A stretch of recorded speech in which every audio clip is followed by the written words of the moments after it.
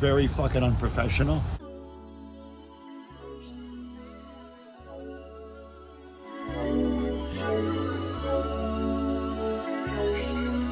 Unprofessional as Fuck Podcast. Boom!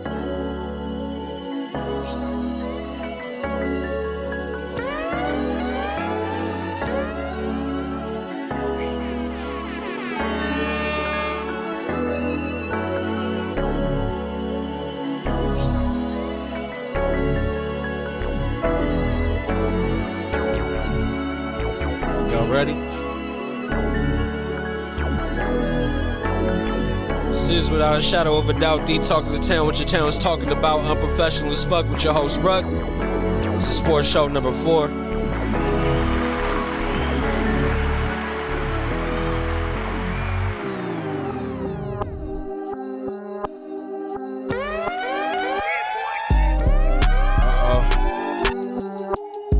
Hope y'all ready, man. Great weekend for sports.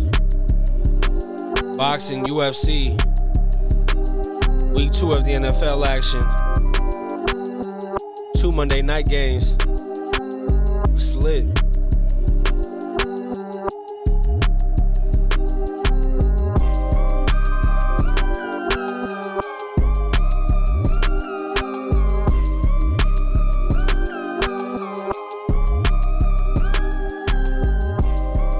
First and foremost,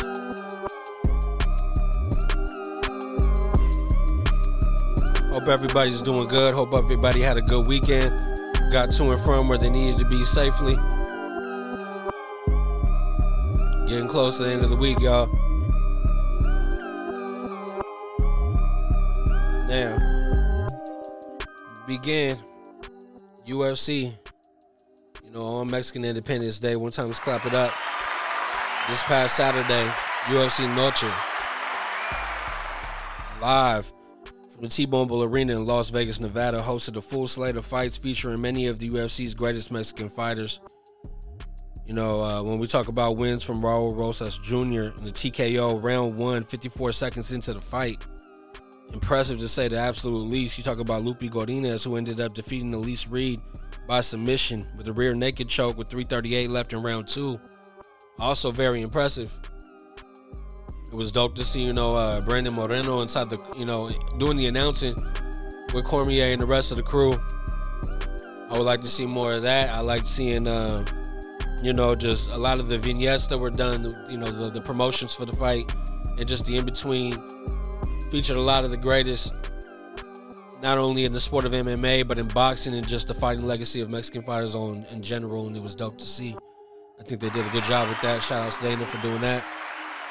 Next time, let's do this event in Mexico, man. Let's make it happen. All right. The main event of that event, was Alexa Grasso versus Valentina Shevchenko. That ended in a split decision draw. This, I want to remind y'all, is a rematch of a fight that happened not too far back, but I remember Grasso actually helped me win a parlay. Came through, made me a fan that night. Not only because of that, but because of her performance over Valentina to get the title. With this being, the stipulated rematch clause, they got back to business. This being a UFC fight night, meaning that it's free. It's on ESPN Plus. Obviously not free. You pay a subscription price, but it's not a pay-per-view event. Where on top of that, you're spending another $70, $80. This was the main event, and honestly, I'm not going to lie, man, it really didn't live up to the hype after watching that first fight. The build-up and everything surrounding this, with it being the lead of, this card, kind of underwhelming, especially ending in a draw with no decisive win. Now, is this something that was done to prolong it, make a trilogy out of this? If it is, I think they went about it wrong. It looks a bit forced. I don't know if Dana's going to go that route of, technically there was no decision. So does Shevchenko still have an opportunity at another chance at that title? Or are you going to go the route of, she had the second fight and didn't get enough done, so that was it? It will be interesting to see how that plays out going forward. But all in all, Grasso retains her title, will live to fight another day as the champion, and got to clap it up for that. I do want to go back to Raul Rosas Jr. and his performance. To say it was impressive is an understatement. He went out there and handled business against a fighter that a lot of people probably thought was going to get the better of him. I've seen this guy fight a few times now. Impressed every time. I've seen, different variations of victories. This time it was the first time I've seen it go down knockout style that quickly. Very Tyson-esque. I know that's obviously a different fight, but when you think about somebody who made quick work of their opponent, that's the first name that comes to my mind. And, if Raul Rosas Jr. is able to continue to do this, hopefully we see him get an opportunity. But the problem and the only knock that I have against, or, not knock, but the one thing that I'm worried about is the fact that Raul Rosas Jr. himself is in the bantamweight division. Such a stacked division that it's kind of alarming. Let me just go through a little bit of it. Current champion is Sugar Shane O'Malley. Very important to note that not only is he the champion right now, but he's highly, pushed. For a casual fight fan, that to say pushed is like a lot of money is behind him. A lot of things are predicated on him being a star for not only this division, but for this company as a whole. Some would make the argument that Dana kind of expedited his process to this title fight. Others would say that he made such an impact on the fans that his draw just made it a no-brainer. To me, I could see both sides of that. I do feel like when you go through some of the names in this division, obviously, I started trying to discuss this on Raul Rosas Jr.'s hype. Like, I want to see him get a shot. But when you think about some of the names in this division, obviously led by the champ O'Malley, you got Aljamain Sterling at contender number 1. Henry Cejudo's in here. Peter Yan, Dominic Cruz, Umar Nurmagomedov. There's more names I didn't mention, and I don't know if I've seen Sugar Shane go through all these guys. I don't know if he's, going through that gauntlet, and I don't know what they're going to make Raul Rosas Jr. do, but I would like to see the young kid get a shot. Put him in there with somebody in that top 15, where regardless of wherever you feel or see fit, give him an opportunity. Let's see if he deserves to be in that group of men or if he's got more work to do. A young kid, we don't want to expedite the process to the point where it hinders his performance or his growth. But I don't know. He's making quick work of who y'all putting him in front of these days. Let's give him a challenge. That being said, it's still to be decided if he's the real deal. He's got a lot of things he's going to have to do. I know somebody who is the real deal, though. Coach Deion Sanders. Coach Prime.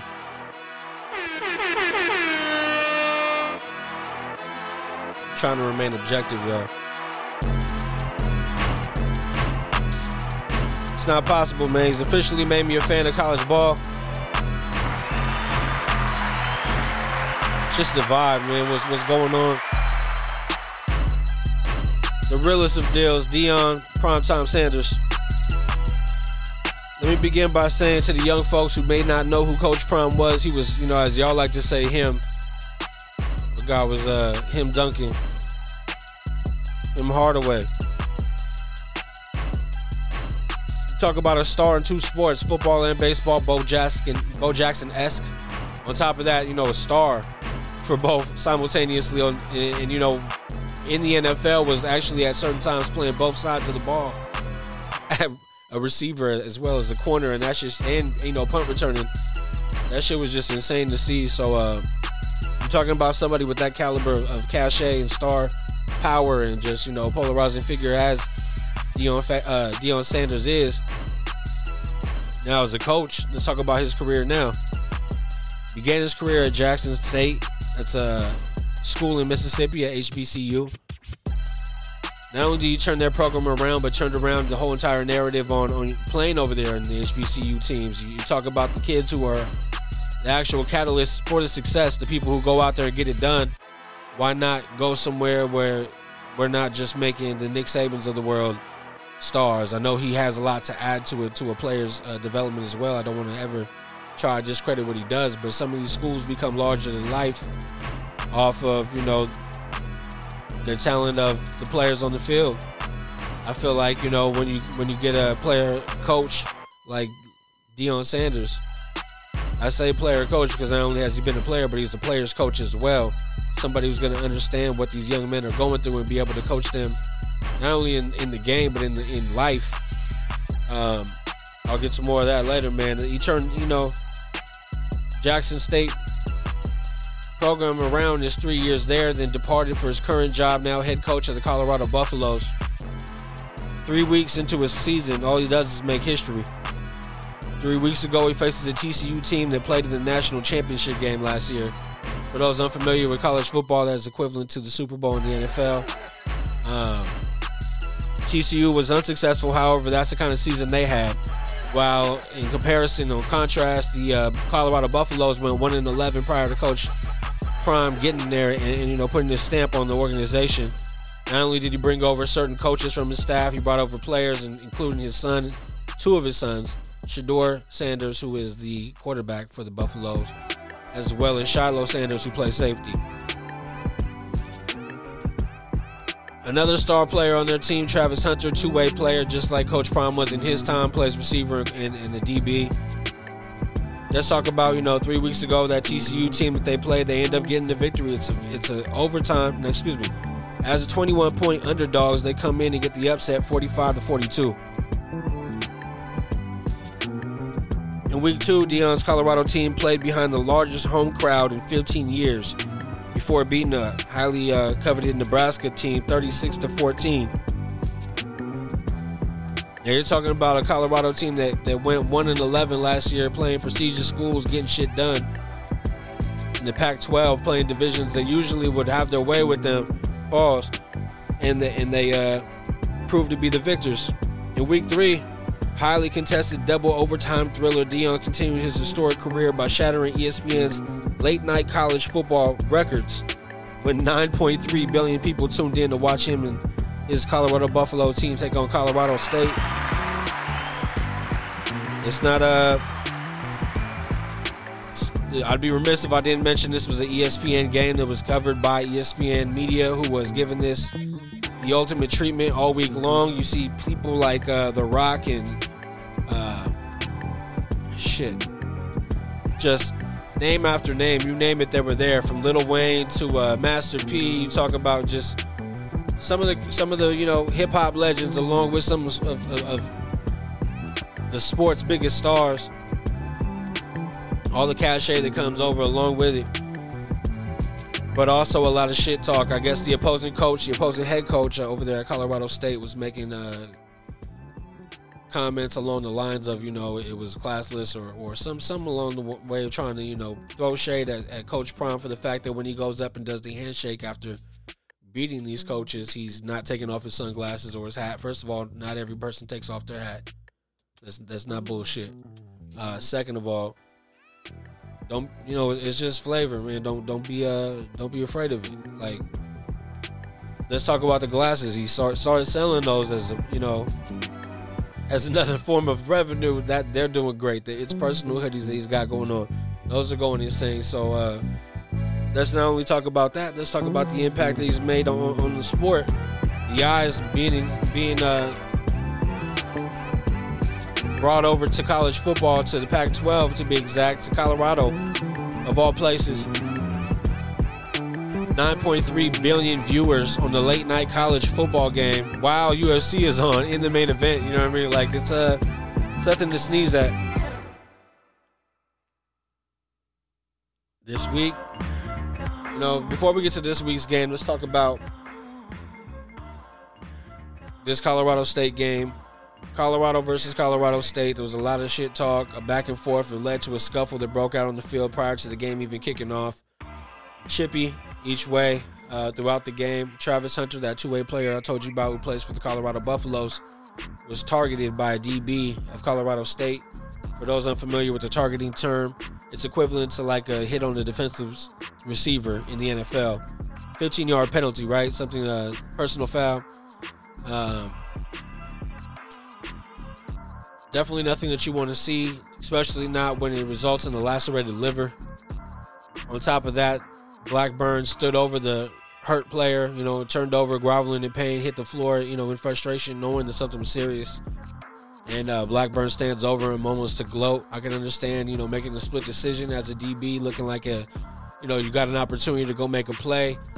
Was it needed? Was he, I don't know. It just seemed like that was bad enough, but when you stand over, you just add, insult to to injury, and wasn't taken lightly at all. Since then, the kid's received death threats from people around town. Coach Prime himself has come out and talked against that, made a statement saying that he's just a young kid trying to make it. He doesn't want any death threats, any of that type of energy sent that way. Just tried to highlight his team and send love to Travis Hunter, who is now going to be recovering for a few weeks at the absolute least. Now, let's get back to the positive things. First and foremost, Colorado's going to have a tough ass this week when they go up against Oregon. The Oregon Ducks are that team. You know what I mean? I believe they just beat somebody 82-0 in the past couple of weeks.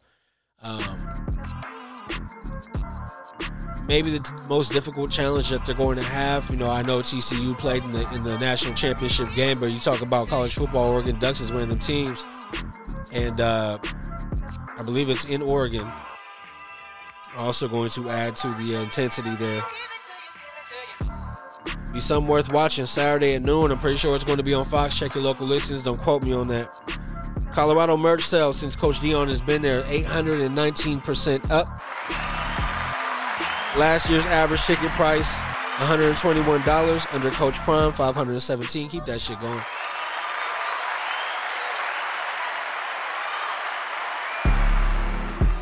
All those accolades, everything we just discussed, whether it was his playing career, whether it was his coaching career, and I still would say that maybe some of the best things that he's done and accomplished is the impacts that he's making on these young men's life.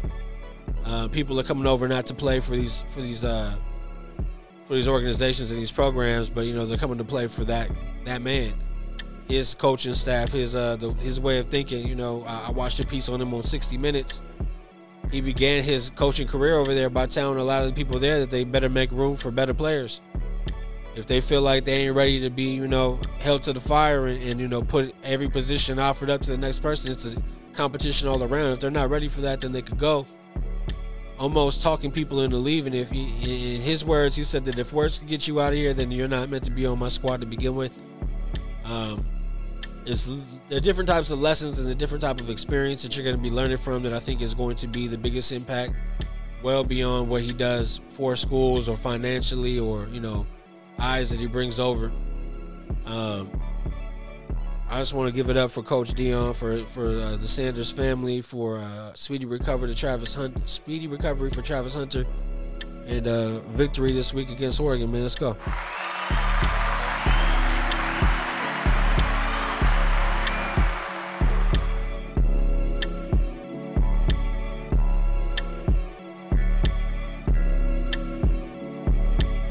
Y'all ready for this NFL action?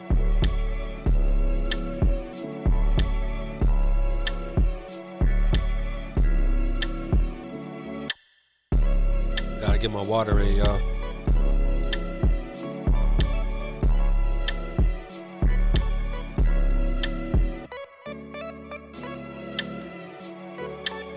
Starting off this NFL action with two rookie quarterbacks on their first year campaigns leading their teams.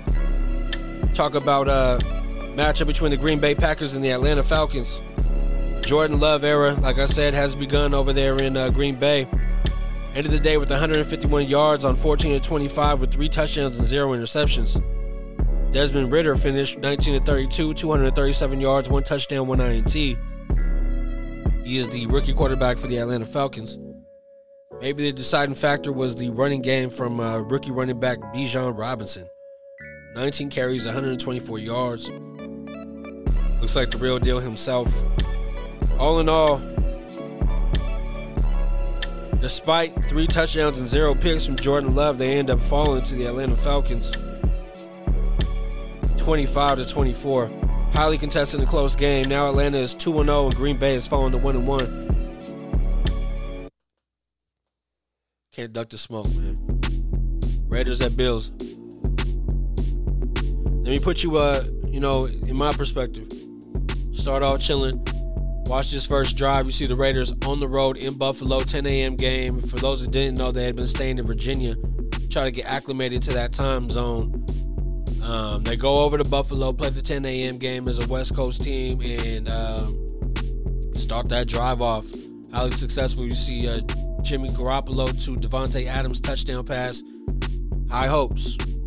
Things got ugly pretty quickly. What the Weezy? going to say this. It was 7-7 at the end of the first quarter. Things were close. You're like, okay, it's cool.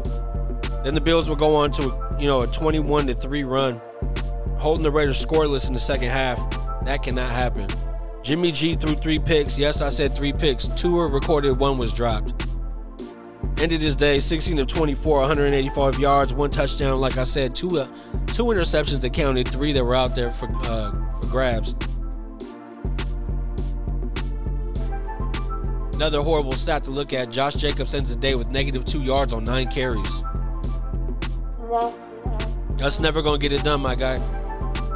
And I'm not going to say it's 100% his fault. As a coach, maybe you got to put in some different thoughts, some different packages. You got a lot of running backs at your disposal. We talk about the leading rusher last year in Josh Jacobs, Zamir White, Amir Abdullah, excuse me, even Bolden at your disposal.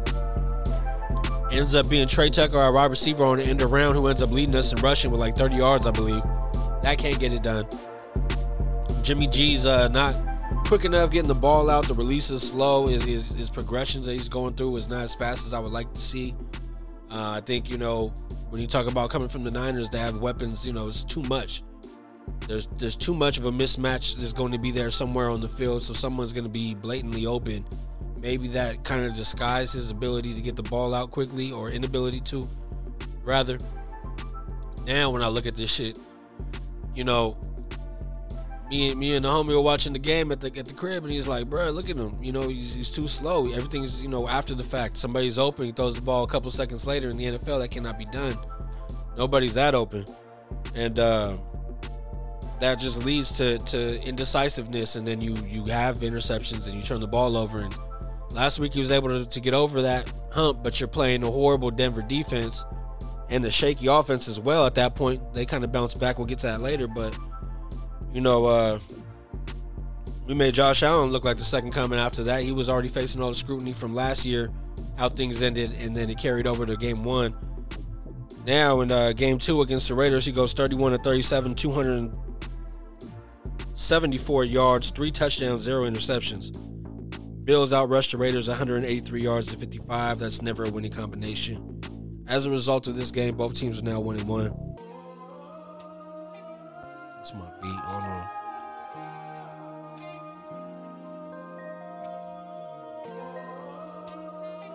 Talk about a team struggling. Let's talk Cincinnati Bengals for a second. They hosted the Ravens this week. 2 weeks in a row, Joe Burrow fell to a division rival. This time, the Baltimore Ravens 27-24. Burrow went 27-41, 222 yards, 2 touchdowns, and 1 pick. Lamar Jackson 24-33, 237, 2 touchdowns, 0 interceptions. When you talk about, passing yards and touchdowns, it's pretty identical. Although there was no interception for Lamar, there was one for Burrow. It's the completion percentage. You talk about 24-33 versus 27-41. And then the rushing yard comparison, again, was one-sided. 178 yards for the Ravens as a collective, going up against 66 rushing yards for the Bengals. The Ravens end up 2-0. Bengals fall to 0-2. It's looking bad out there, man. They got too much talent on that side of the ball, at least, to not be able to capitalize. Their division's only getting tougher. We'll talk about that going forward as well. 2-0 Ravens team found a way to make it happen, although last week 1 wasn't the prettiest for Lamar. He bounces back and has a good game in week 2. We'll see what happens. Seahawks Lions 37-31. Seahawks win. Really good play on both sides. Quarterback wise, you got Geno Smith going 32 of 41 for 328, 2 touchdowns, 0 picks. Jared Goff 28 of 35, 323, 3 touchdowns, 1 interception. Both teams pretty neck and neck when you talk about stat lines as far as passing yards and time of possession. Look pretty identical. What turned out to be the deciding factor was the turnover battle. 3 takeaways from Seattle. 2 fumbles, 1 recovered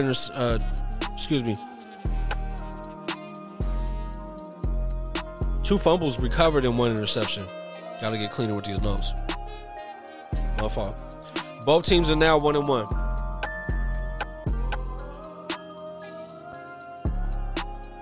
Talking rookie quarterbacks leading their teams again. We're talking Anthony Richardson versus CJ Stroud. as we're talking Colts and Texans. Star rookie quarterback Anthony Richardson started strong, 3 rushes, 35 yards, 2 touchdowns. Problem is he's a quarterback.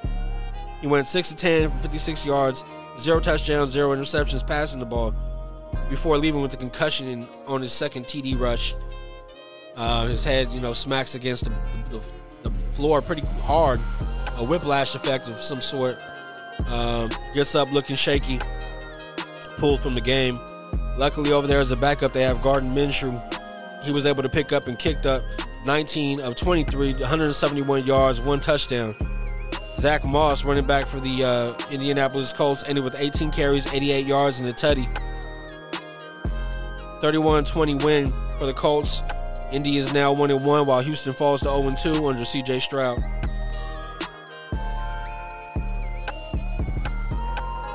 We had a rematch from last year's playoffs when the Chiefs traveled over to Jacksonville to play the Jaguars this time.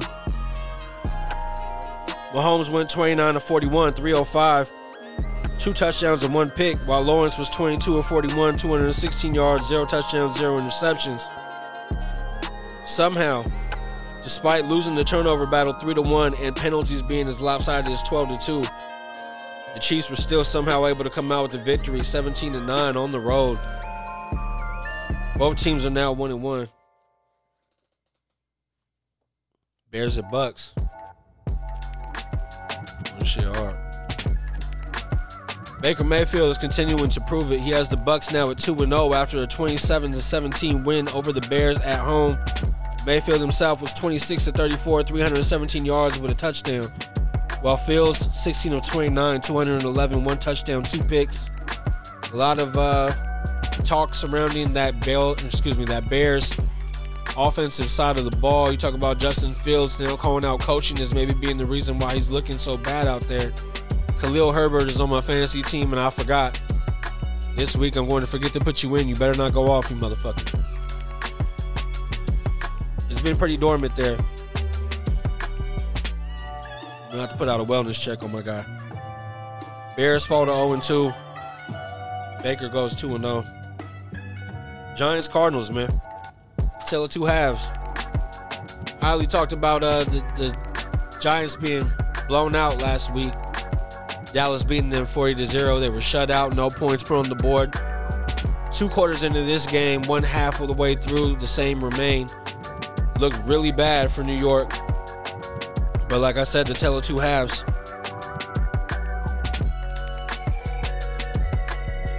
The Cardinals themselves have not been favored to win a single game this season. And, they had a 20-0 lead at halftime.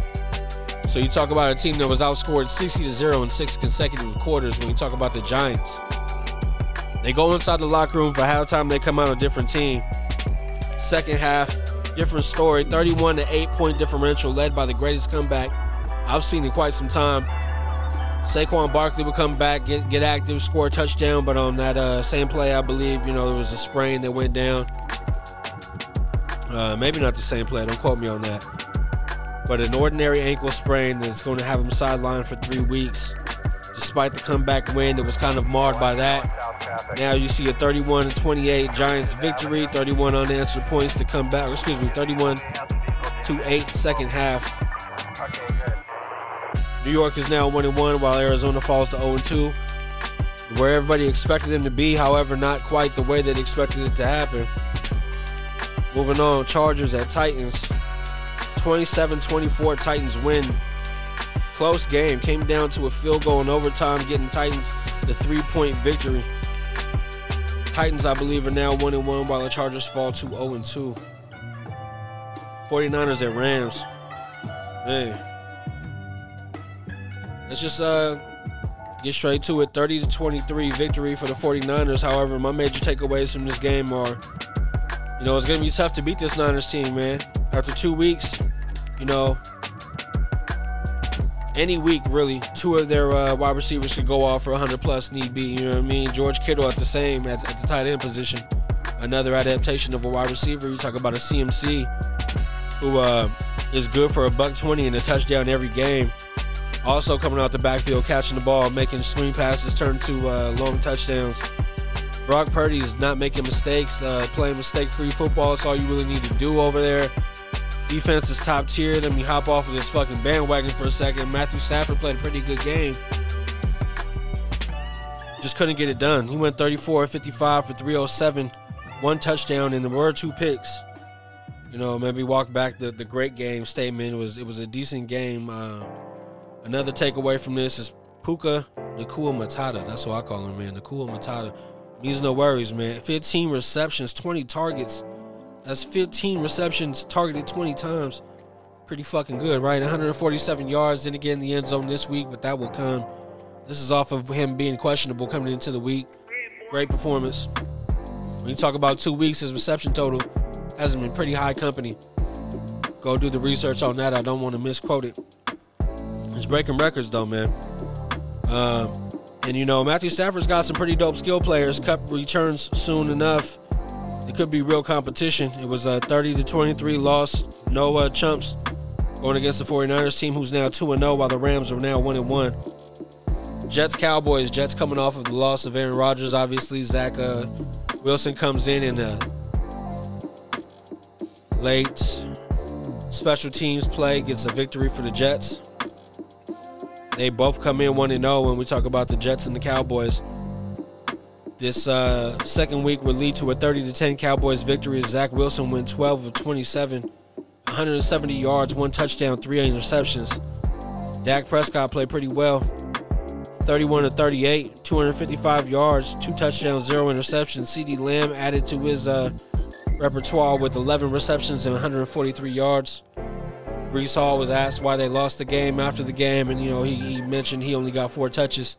Not sure how that's going to play out in the locker room, if that's going to be a spark, if he's going to get fed, or if he's going to get put on the back burner as a result of it. You don't know how Saleh gets down, but we will see.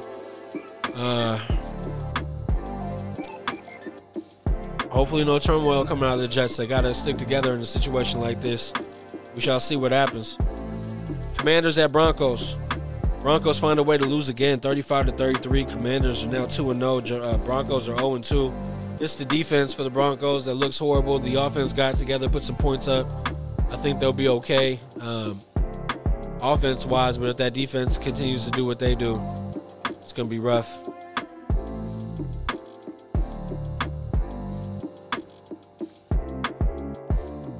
Dolphins at Patriots.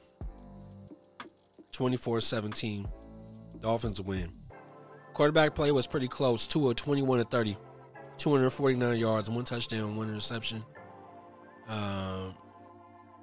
Mac Jones, on the other hand, 31 of 42, 231 yards, 1 touchdown, 1 INT. Mostert was pretty much the name of the game. 18 touches for 121 yards and 2 touchdowns. Miami is now 2-0. New England is 0-2, but I feel like they're a decent 0-2. Like, don't let the record fool you. It's not a gimme game. When these guys come into town, bring your A game. They just ran into some juggernauts. We'll see what happens. That leads us into Monday night. Monday night was led by a doubleheader. The Saints and Panthers kicked off a little early compared to the next game. Excuse me. Carr comes in, gets another victory, 20-17. They are 0-2, but let me just say that his oh man. Let's read his stats first. 21 of 36, 228 yards, 0 touchdowns, 1 interception. 0 touchdowns, 1 interception.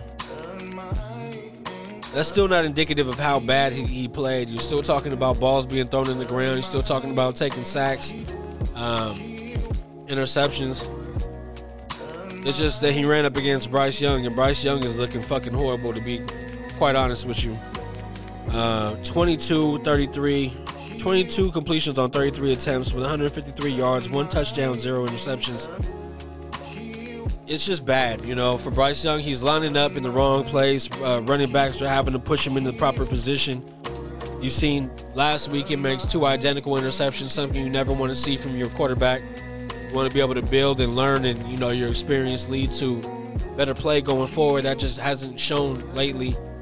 They were showing lots of visuals of his parents up in the box at the game as this shit continued to go on, and they weren't showing them so much. I was asking me, we were watching the game. I'm like, hey, show the parents again. I want to see the faces now. Hey, man, I ain't trying to dogpile. I'm just saying. You got to get together, my guy. It's going to be rough. There's skill players over there. Maybe you need to wait, build, and draft, but how much time are they going to give him? I would hate to see this guy get thrown to the wayside, but the gameplay thus far hasn't warranted him being in for too long. Andy Dalton as a backup, you got to worry about that. He keeps coming in to run the ball. As soon as they let him do some passing plays, might be a change of guard. Going to be under a microscope, Young, and going forward, we'll see what you got going on. Hopefully, bring some good energy into the next game and bounce back.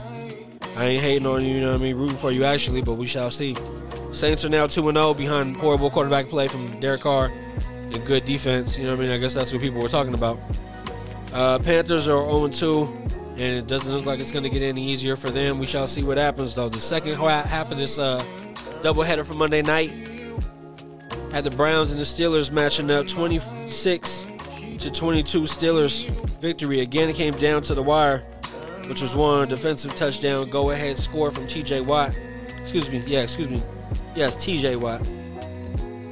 Proved to be the difference, 26-22. Both teams are now 1-1. Not only was that defensive touchdown the difference and the deciding factor in that game, but it was also a deciding factor in this week's high score for the Unprofessionals Fuck Fantasy Football. Weekly high score pot of $120. It went to Sticks. You out in Vegas, I don't know how far 120 is going to stretch, but hey, it's always good to get a victory. My guy came through. I think it was like 167 points. Very highly contested week. Everybody had a chance at it late. Bunch of high scores. But all in all, Sticks comes away with the victory. Clap it up one more time.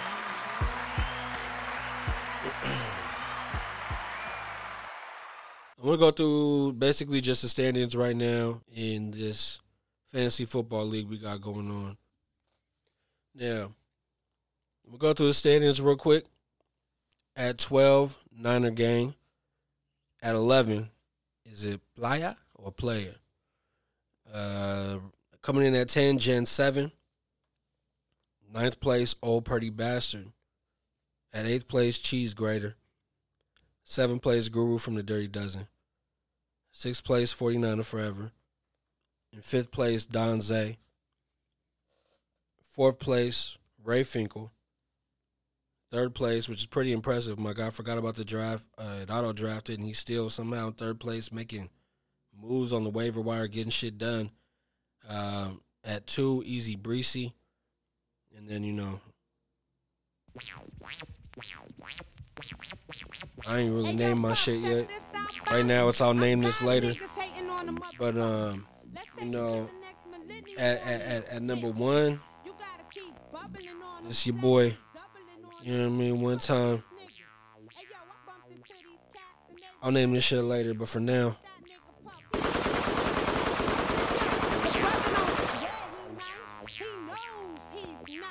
You public enemy number 1 right now. But fuck that damn shit. Spit that hydro ghetto shit. That's that shit right there.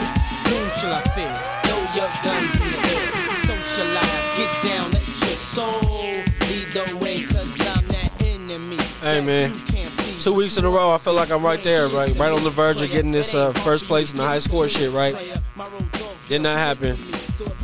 Haven't been able to make that happen, but being in the running is definitely encouraging. Currently 2-0 and in first place. That doesn't mean shit. September is way too early to be happy about some things, but hey, whenever there's some success, celebrate that shit. It's all good for now. This week I am going up against... Fuck. Oh, I'm going up against my guy Cheese Grater. We got a matchup this week. We're going to see what happens. For now, though.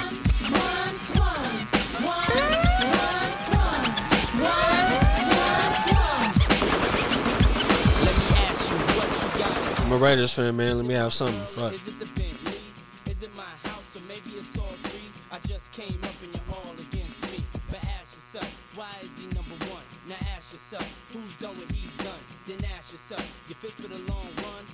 Damn. Let's get into some picks. Again, these are off of the Elite 23 league picks that I'm making off of that ESPN Pigskin Pick'em game. Shout out to everybody in that. Currently, right now, I'm in 4th place. People are getting to it. We shall see how this all comes out. But my week 3 picks go as follows. I have the 49ers winning over the Giants this Thursday night. The Giants, they just lost Saquon.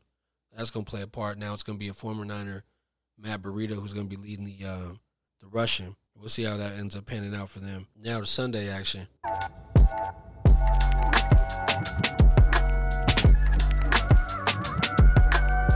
I got the Ravens over the Colts at home. Titans over the Browns. I'm going to go Lions over Falcons as well. Packers to win against the Saints. That one's up in the air. You know how I feel about Carr, though. Dolphins over the Broncos easily. I don't care how the offense plays. You're talking about the Dolphins. They're doing their fucking thing this year right now. Dolphins for sure. Vikings over the Chargers. Chargers are going to be 0-3. That's okay with me. Patriots over the Jets. I think this is the week they get it done. Bills over the Commanders. Don't need to say much about that. I got the Jaguars beating the Texans. Not sold on C.J. Stroud, and Trevor Lawrence is going to be upset. Seahawks over the Panthers. Bryce Young, you got to get it together, my guy. Geno Smith is going to be looking to build off of last week's victory. I got the Chiefs over the Bears. There's just not enough going on right now offensively for Justin Fields, Khalil Herbert, and the Chicago Bears. And it's been a very slow opening to the seasons for Chiefs. They are bound to kick up at some point. Hopefully it's this week with Travis Kelce. We'll see. Cowboys over the Cardinals. I don't really respect the Cardinals game right now. They keep giving them away. The Cowboys are playing mistake-free and taking the ball away. Defense is very impressive. Cowboys over there. The Raiders play their home opener hosting the Steelers. Although we looked like shit last week, I do have the Raiders bouncing back and getting a victory here. We opened up as underdogs. Now we are 1.5 point favorites. Why so serious? Fuck it. I got the Raiders though. Eagles over the Bucks. Again, I hope I'm not disrespecting my guy Baker Mayfield. I know that their defense got better with Chase Young returning, and it's kind of been rough sledding thus far for Jalen Hurts. He did have a good game last week, but that was a lot predicated on DeAndre Swift and what he was doing in the running back position. So we'll see how that transitions over here with a different kind of level of competition. And then Bengals over the Rams. I think the Bengals have to bounce back eventually. I know the Rams are playing good ball right now. We just talked about them only losing by 7 to the Niners. Only losing sounds crazy to say, but it's a highly fucking talented Niner team over there. They held their own. Bengals are struggling, but for some reason I think they'll be able to get it done this week. Those are my picks for week 3. Maybe when we do the next pod, I'll give y'all like a bet that I think y'all should make. Kind of been on point this year, but knock on wood. All right, y'all. Till next time, know that episode 209 is on the way. Know that we're going to do Adding Elements episode 3 as well as Patreon content coming very soon to the Patreon subscribers. So those of y'all who only listen to the pod and don't have social media, there are tumblers for sale right now if you want to support your homie, man. Show out for the brand. 20-ounce tumblers insulated in. This commercial sounds so corny. Holla at me, man. Hit me up. Let's make it happen. Fuck with y'all. You know what I mean? Till next time, I'm out.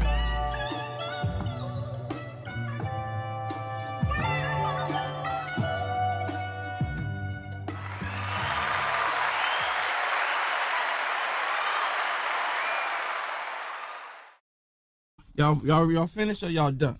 I ain't got no more talking.